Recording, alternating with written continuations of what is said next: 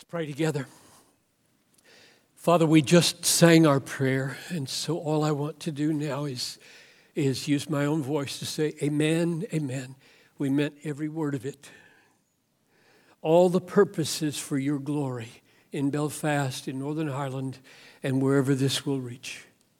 All the purposes for your glory. So we invite you, Holy Spirit, to come and to grant us ears to hear, and me a faithful voice to speak your word. And so do those purposes, we ask in Jesus' name. Amen. So we're going to talk about the relationship between the glory of God and singing or congregational worship. So we have lots of words to explain. Who is God will be the place we start. What does it mean to glorify Him? Or before that, what is the glory of God? What is Christian singing? What is corporate worship? Should we even think of our gatherings on the Lord's Day as corporate worship? Have you ever heard anybody say, as I have, that's not what the New Testament teaches? It's not a biblical idea. You don't gather to worship. You gather for edification. Is that right? We'll see. So we have our work cut out for us, and it's a glorious work because we're not dealing in opinions, right? Wonder of wonders, God gave us a book. And our job is to open the book and find answers to those questions, not dream them up. You should not care at all what my opinions are. Is that clear? So this visiting American does not come with my opinions. I come either as a faithful witness to what you can see, or you should just pity this poor old man that he can't make anything plain. Is that clear? I'm not coming as an authority, but with an authority. And if I can't show you what's here, there's no reason you should pay any attention to me. So we have a glorious work to do. All Scripture is inspired by God and is profitable for teaching, for reproof, for correction, for training in righteousness, that the man of God may be complete or equipped for every good work. And a great work is to get answers to those questions. That's a great work. And so I invite you into that Scripture-supported great work that it has been given to equip you to do. That's where we're going. In the next minutes, what matters is God's answer to those questions, and we'll start with, who is God? Where would you go to answer that question? What text would you use? I would love to know. Well, here's where I'm going. I think the most fundamental sentence in the Bible to answer the question, who are you if you are, is Exodus 3:14. Now you remember the situation.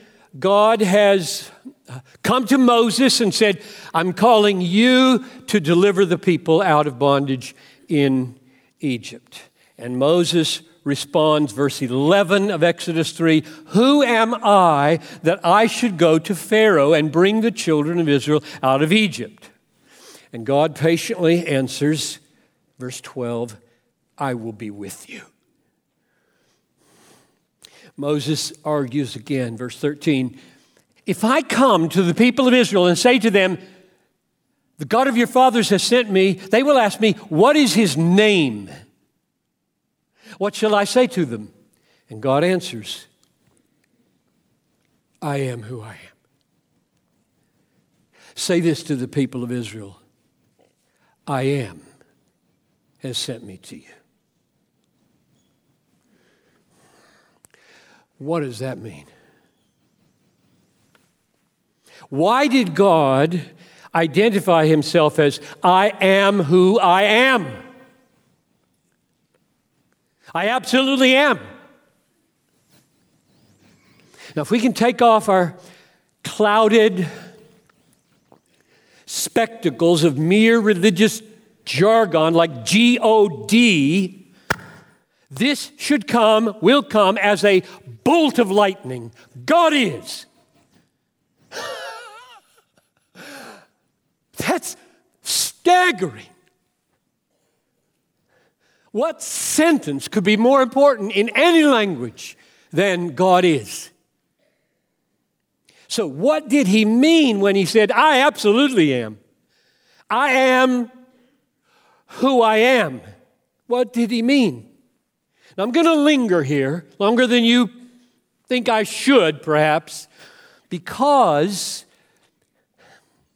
until God becomes dominant in our thinking and in our feeling, until God becomes the blazing sun at the center of the solar system of our daily lives, until God becomes the Mount Everest in the foothills of all of our concerns with this world, until God rests on the souls of the saints in Belfast and on the churches of Northern Ireland, until he rests on the churches and the people here with 10,000 times more weight than all your political concerns and all your church growth concerns, then all of our talk about the glory of God and singing and gathering for worship will be just more tinkering and engineering of religion to try to get people to do what we hope they will do in some kind of appropriate way. The world doesn't need any more tinkering with religion. It needs God. It needs to see God. It needs to be stunned that there is a God. So it's no accident that when Moses says, who's sending me? God says, I am who I am. Period. And we need to linger over that. And I've got 10 things I think it means. They're very short. It's not the whole message, it's introduction. Kind of. Number one, God is who he is means he never had a beginning. And that just staggers the mind. Every child asks his parents, where did God come from? Who made God? And every wise parent says, nobody made God. He just was always there. Always. No beginning.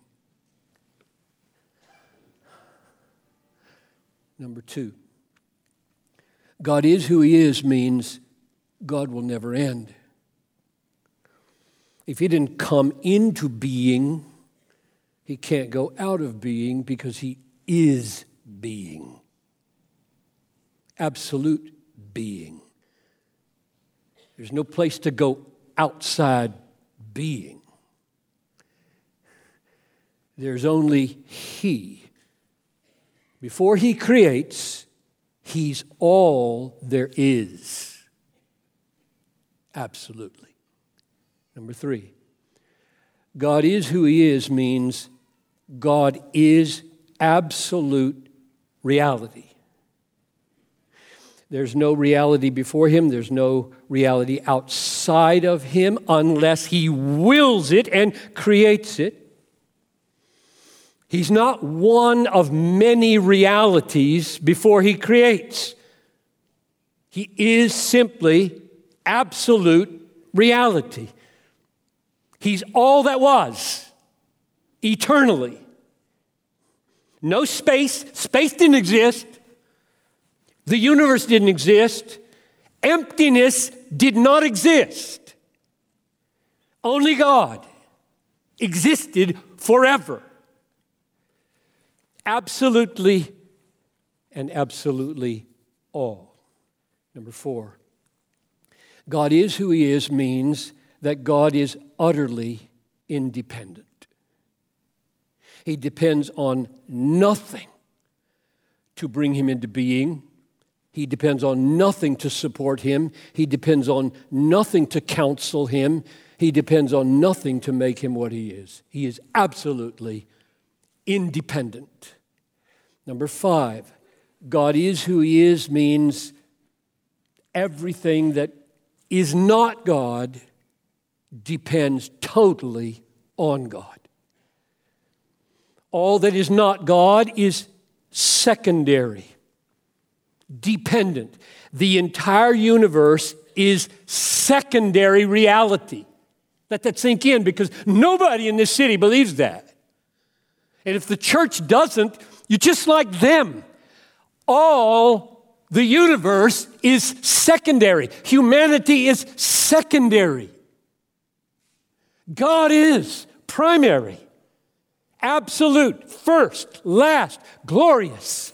Everything else, secondary. Galaxies. Compared to God, nothing. That's number 6. Let me just go back and restate it. God is who He is means all the universe is by comparison to God as nothing. All the universe by comparison to God is as nothing. Contingent, dependent reality is to absolute independent reality as a shadow to substance, as echo to thunderclap, as bubble to ocean. All that we see, all that you are amazed by in your land or around the world, all the galaxies is compared to God as nothing. If you put God on one side of the scales and the universe on the other side of the scales, the universe goes up like air or dust on the scale. Isaiah 40:17, all the nations are as nothing before Him. They are accounted by Him as less than nothing and emptiness. Number 7, God is who He is means God is constant. He's the same yesterday, today, forever. He cannot be improved. He cannot be diminished. He's not becoming anything. He is who He is. There's no development in God. There's no progress in God. Absolute perfection cannot be improved. Number 8, God is who He is means He is the absolute standard of truth and goodness and beauty. There's no law book which He consults in deciding what is right. There's no almanac to establish facts for God. There's no guild, no musical guild, for example, to determine what is excellent and beautiful. He's the standard. He Himself is the standard of the right, the true, the beautiful. Number 9, God is who He is means God does whatever He pleases, and it is always right, always beautiful, always in accord with truth. There are no constraints on God from outside that He doesn't will to exist and thus govern. All reality that is outside of Him is subordinate to Him. So He's utterly free. He's the only free being in the universe, in fact. He is utterly free from any constraints that don't originate from his own will. Finally, number 10, God is who he is means he's the greatest, the most beautiful, the most valuable, and the most important person in existence. He's more worthy of interest and attention and admiration and enjoyment than all persons and all realities put together, including the entire universe. Now, the Bible reveals and assumes that God everywhere. And if you're a pastor, you should be drawing him out everywhere, every Sunday. Next question. So, what is the glory of God? Talk. You Reformed people, especially, talk about that all the time. What are you talking about? Do you ever pause to define your cherished phrases? Yes, we do. We do. Like now. So what is the glory of God? I venture this, and then I'll try to show you why. The glory of God is his greatness, his beauty, and his worth or value on display. I mean, we all know words are words. That's all we've got. And this book is full of them, and don't you ever belittle them, right? Don't say, it's just words. That's words. The question is whether these words are true to this word. Now, why did I just say what I said? Do you remember the glorious text that every worship leader should love from Isaiah 6, verses 2 and 3 especially? In the year that King Uzziah died, I saw the Lord high and lifted up, and his smoke filled the temple, and his train ran down filled Belfast. And he was surrounded by these cherubim that flew. Each had 6 wings. With 2 they covered their face. With 2 they covered their feet. And with 2 they flew. And one called to the other, saying, Holy, holy, holy is the Lord of hosts. The whole earth is full of his. Why didn't it say holiness? It didn't, right? You all know that. You're just Irish. Or Northern Irish. I don't know how you say these things. It didn't say what you would expect it to say. Holy, holy, holy. The whole earth is full of your holiness. It didn't say that. And this is my starting point for trying to figure out what is the glory of God. It says, holy, holy, holy. The whole earth is full of his glory. Why the shift? Here's my attempt at an answer. I think in biblical terms generally, now I can't make this work in every text. I would just say generally, the holiness of God, not talking about the holiness of temple utensils or people, the holiness of God is generally his intrinsic beauty and greatness and worth. And when that goes on display, the Bible calls it his glory. They're not radically different realities.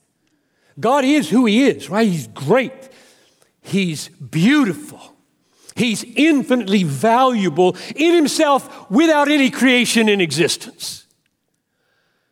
But when the heavens were created, they were telling the glory of the Lord. When the Son of God came, We saw his glory. Glory is the only Son from the Father.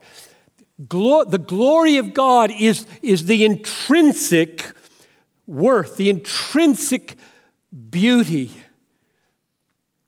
the intrinsic greatness gone public for you to admire and worship and enjoy. Hebrews 1:3 speaks of a radiance of the glory of God. And Psalm 19 speaks of the heavens telling the glory of God as you see what God has put out there to communicate what cannot be seen. You're supposed to see the planets and the stars and the blue sky and the cloud formations and the entire natural world and know this is a great God. This is a glorious God. This is a beautiful God. This is a true, valuable, infinitely glorious, beautiful being. Now, why do I choose these three words? Greatness and beauty and value. I'm not just throwing those words out there. I've thought, what are those the three words that I should use? By greatness, I am referring to his scope, his extent, his grandeur. There's no geography, no dimensions in God, but we use language, the Bible uses language of greatness. So that's what that is. Scope, extent, grandeur, beauty, the perfections of all his attributes and the infinite harmony of their interrelationships. If you were to list all the attributes of God that are revealed in the Bible, they would all be beautiful, but the totality of the beauty that makes the glory would be not only each one's individual beauty, but the harmony of them all as they get shown in history and in salvation and judgment. And third, his worth, because the Bible reveals him as a treasure, more precious, more valuable, more to be desired than anything or anyone in the universe. And that may be the one that you need to hear most. I certainly need to hear it most. Because your heart is going after treasures every day. Every day, your heart is latching onto something satisfying, something precious, something you want. And the Bible's message is, he's the most wantable reality in the world. If you don't feel it, you're wrong. You're broken. So those three things, greatness, beauty, and worth. This is the glory of God on display. Now, my experience is, I'm 73 years old. I've been talking about my love for the glory of God for about 50 years. My experience is that the greatness and beauty and worth of God, the glory of God, they don't become dominant in a heart, in a mind. They don't become a dominant reality. They didn't in my life until I saw how dominant the glory of God was to God. I grew up in a home, my dad probably mentioned the term glory of God in almost every prayer he prayed in my presence, and that was every night that he was home from his evangelistic work. He pronounced it glory, glory. He divided the syllables after O, glory, not glory. I love it because it's just stuck there. Do everything for the glory of God. And my mother would sign off on letters to me in college and graduate school. Whatever you do, in word or deed, do everything to the glory of God. But they never, I'm sure this is not true, but the memories of kids are distorted. I don't remember them ever saying, God lives for the glory of God. God exists for the glory of God. God does everything He does for His glory. And when that began to come home to me, and I had to wrestle with whether I liked a God like that, my life shifted. I was newly married. We were just in seminary, and I remember saying, Noel, one of the biggest evidences that your world is being turned upside down by the centrality of God in the mind of God is your prayers. I mean, why is the first petition of the Lord's Prayer, hallowed be your name? Like, take yourself seriously. That's not for Him, that's for us. We got to get in sync with that, because Jesus said that's number one, kingdom next, will next. Or did I get backwards? Hallowed be thy name, thy kingdom come, thy will be done. First three petitions, God, do it for yourself. I said, your prayers are changing. You sound different when you pray as a 23-year-old who's being blown apart by the centrality of God in the life of God. So let me show you what, just 6 quick glimpses of what did that. I mean, there are dozens in the Bible. So I'm asking this question, and you need to come to terms with it. From predestination to consummation, why does God do what He does? Ultimately, there are a lot of subordinate reasons. I wrote a book called 50 Reasons Why Jesus Came to Die. So I'm not a reductionist. But I know number one, and I want you to see number one. Predestination. I've got one verse for each 6 stages of redemptive history. Predestination. Ephesians 1:5. He predestined us to adoption through Jesus Christ to Himself, according to the kind intention of His will, to the praise of the glory of His grace. That's why you were predestined. To the praise of the glory of His grace. Number 2, creation. Why did He create the world after that? Bring my sons this is Isaiah 43:6. Bring my sons from afar, my daughters from the ends of the earth, everyone who is called by my name, whom I created for my glory. You wonder why you exist? Oh, it is so thrilling at 23 years old to discover, I know why I'm here. Ultimately, I know why I am here. I know why I'm in Belfast. I know why I'm standing here. I'm not at a loss. That verse is clear. I was created for His glory. Number 3, incarnation. Unto you is born this day in the city of David a Savior who is Christ the Lord, and you will find the baby wrapped in swaddling cloths, lying in a manger. And suddenly there was with the angel a multitude of heavenly hosts saying, glory to God. You say glory to Mary, glory to mangers, glory to Jesus even. What should you shepherds be singing when you come away from seeing this baby? God is glorious. God is glorious. That's what you should be saying. Number 4, substitution. Christ's work on the cross. This is in Romans 3:25. God put Christ forward as a propitiation. That means one who satisfies the wrath of God. Puts Christ forward as a propitiation by His blood to be received by faith. Here comes. This was to show God's righteousness. Because in His divine forbearance He has passed over former sins. It was to show His righteousness at the present time, so that He might be just and the justifier of the one who has faith in Jesus. Christ died for God so that He could die for you. He vindicated God so that He could justify you. Number 5, sanctification. Is anybody making any baby steps in sanctification? Yes, you are. You are. If you're a Christian, you are. Why? Why is the Holy Spirit doing this for you?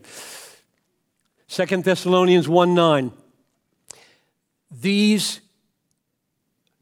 skipped it. Philippians 1:9. Almost got to consummation first. Sanctification. Philippians 1:9.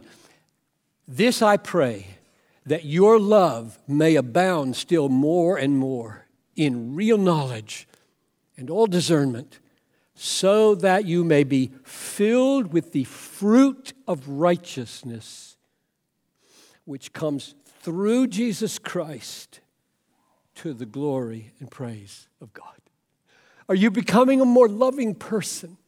Are you becoming a more patient, kind, meek, gentle person? Are the fruits of the Spirit being worked out in your life? If so, I'll tell you why. To the glory and praise of God. Number 6, last one. Second coming. Why is he coming back? Consummation. Why is Jesus coming back? Oh, hasten the day, right? 2 Thessalonians 1:9. These will pay the penalty of eternal destruction away from the presence of the Lord and from the glory of his power when he comes on that day. Here it is. To be glorified in his saints and to be marveled at among all who have believed. I love clear sentences. He's coming to be marveled at. Like, you're marvelous. That's why I just came. It's that simple. Utterly life-changing. Utterly life-changing. If you believe everything from predestination to consummation is for that. That God does everything he does for the glory of God. So you exist. Your family exists. Your churches exist. Northern Ireland exists. The world exists. The universe exists for the glory of God. What does that mean? I mean, we use words like glorify, or magnify. What does it mean? What's happening if you do that? I mean, my mom said, whether you eat or drink, whatever you do, do all to the glory of God. Glorify God. What does that mean?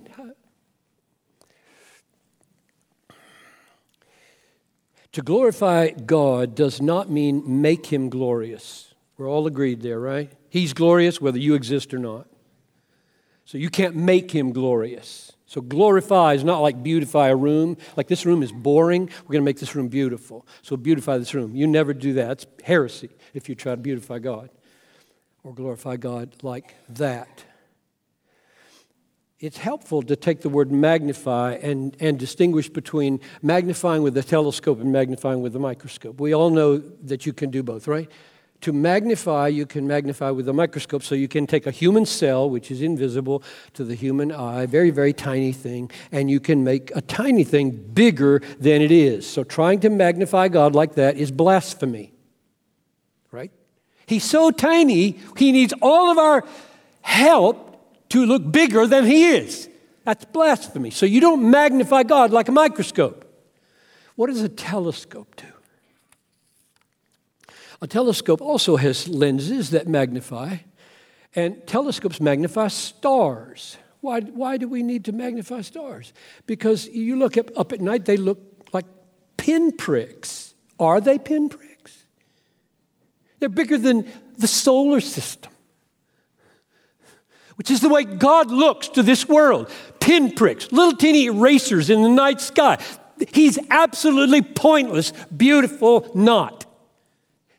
And your job is to put a telescope to their eye. That's what it means.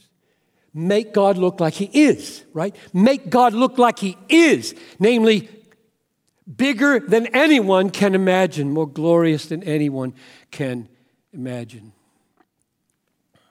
So, how do we do that? To magnify God like that is to, I'm going to argue, experience him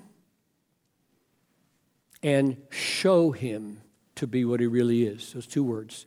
Experience him and then show him to be what he really is. Here's another name for that. Worship. And yes, the implication is all of life is worship, which is what Romans 12, 1 and 2 says, right?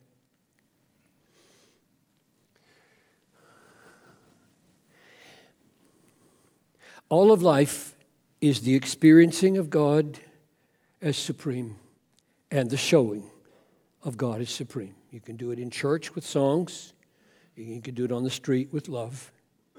And you can do it with a roommate in words of witness. There's lots of ways to show and deep ways to experience. Now, why do I use those two expressions, experience and show? Because a lot of Reformed types get nervous with the word experience, which I think is demonic, not to overstate things. We must experience him for who he is, and we must show him for who he is. Because experiencing God is an invisible act of the mind, knowing, and the heart, feeling. And God doesn't intend to be glorified invisibly. He wouldn't have created the universe. And showing God is a visible act of the body doing. And both parts of experiencing invisibly and showing visibly are necessary. Without either, they're incomplete. If we try to show God when there's no experience of God, there's a name for that. Hypocrisy. Woe to you hypocrites. You clean the outside of the cup. Make God look really, really nice in worship. Nice music. Nice preaching. Nice everything. And inside you're full of greed. We've seen that over and over again in the States as pastors go crashing to the ground in greed. If we think we are experiencing God where there's no impulse to show God, we've got another name for that. Dead. Faith, if it does not have works, is dead. A good tree bears good fruit. So the inward experience that glorifies God is knowing God truly and feeling God duly. Knowledge that is true to God, feelings that are due to God. We cannot glorify God as we ought without knowledge that accords with God's truth and feelings, yes, feelings that accord with God's value, greatness, beauty. If you think you can glorify God by feeling nothing as you look at his beauty, look at his value, look at his greatness, you just don't get the meaning of creation. The heart was not created to be blank as it stares at infinitely satisfying beauty. They have a zeal for God, but not according to knowledge, Paul said in Romans 10:2. So without a mind that's in tune with true views of God from the book, worship is empty. And we have a description of experience or knowing that has no experience. Even the demons believe and tremble.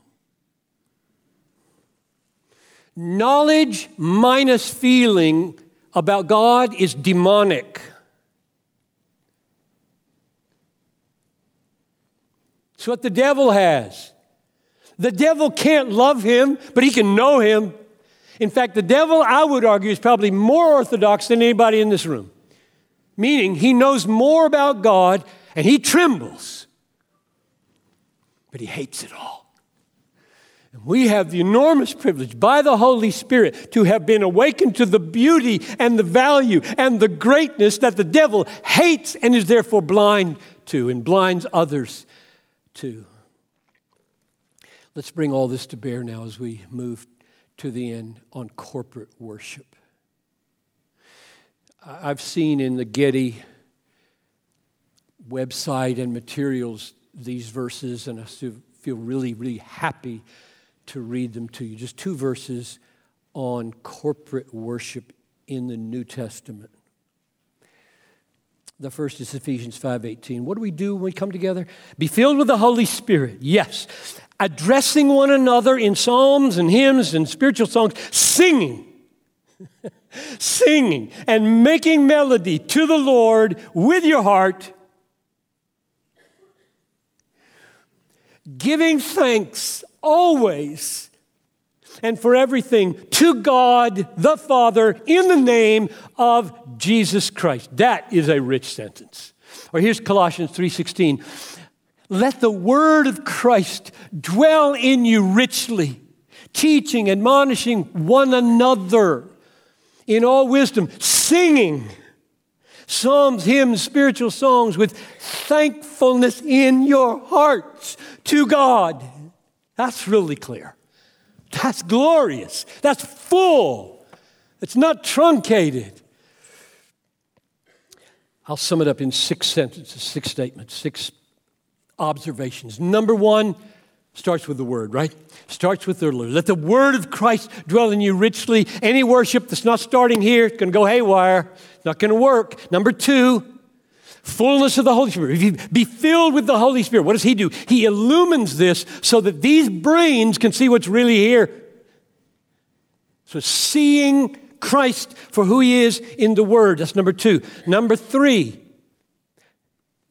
I should have said just number 2, illumination by the Spirit. Number 3, see because of the illumination. So I broke them out.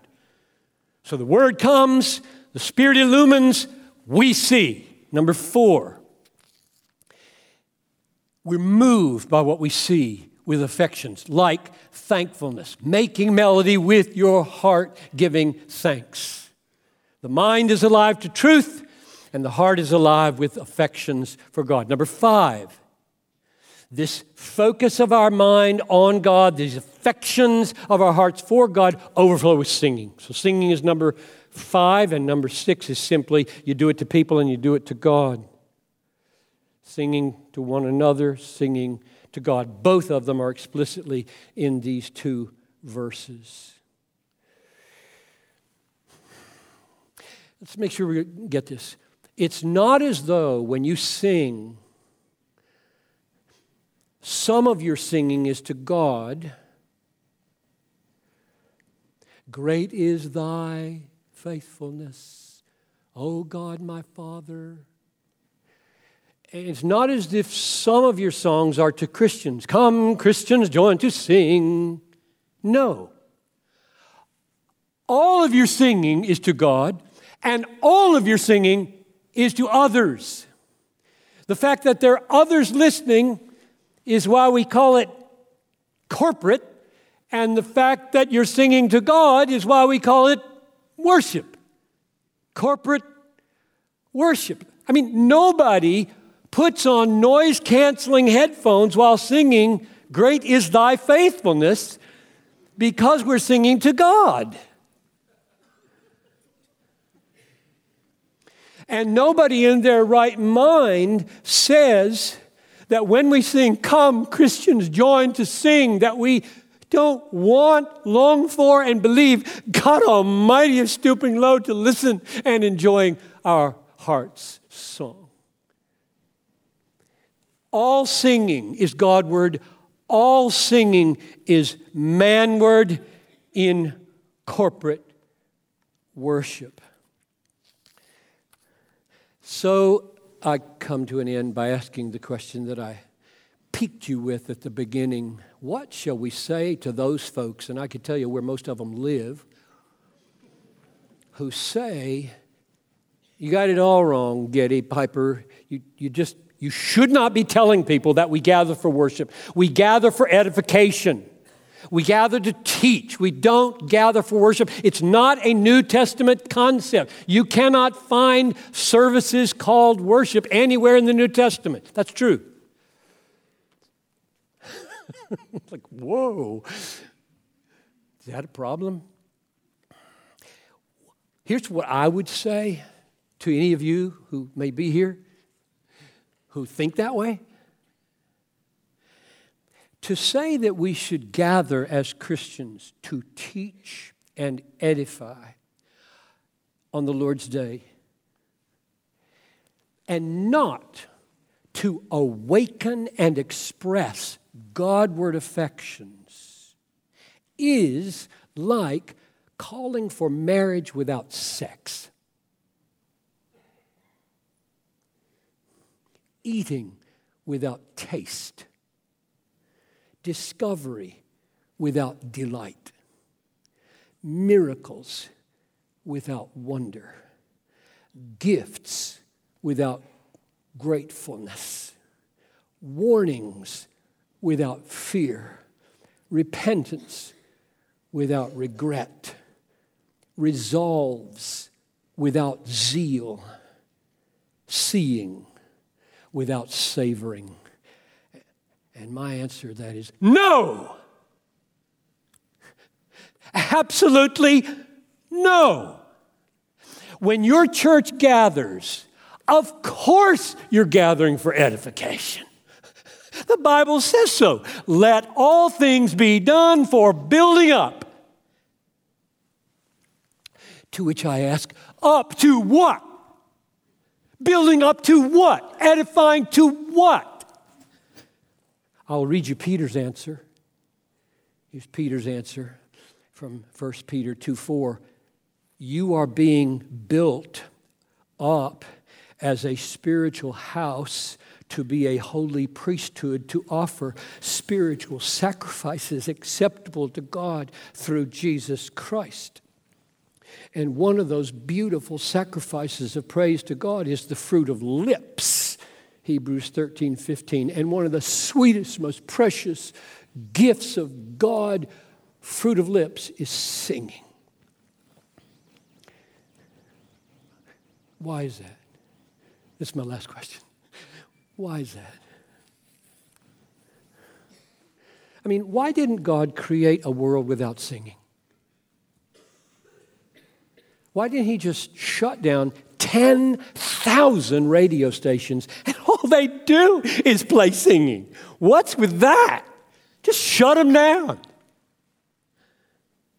Why doesn't he just silence every concert hall?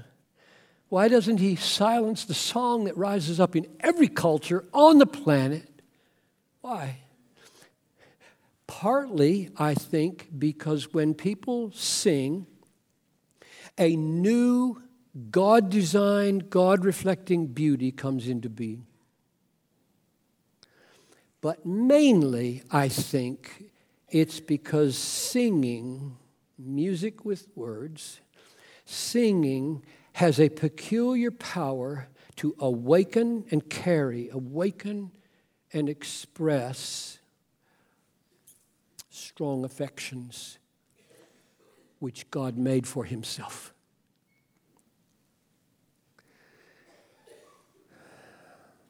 Singing is my definition. Christian singing, it's just restricted to that.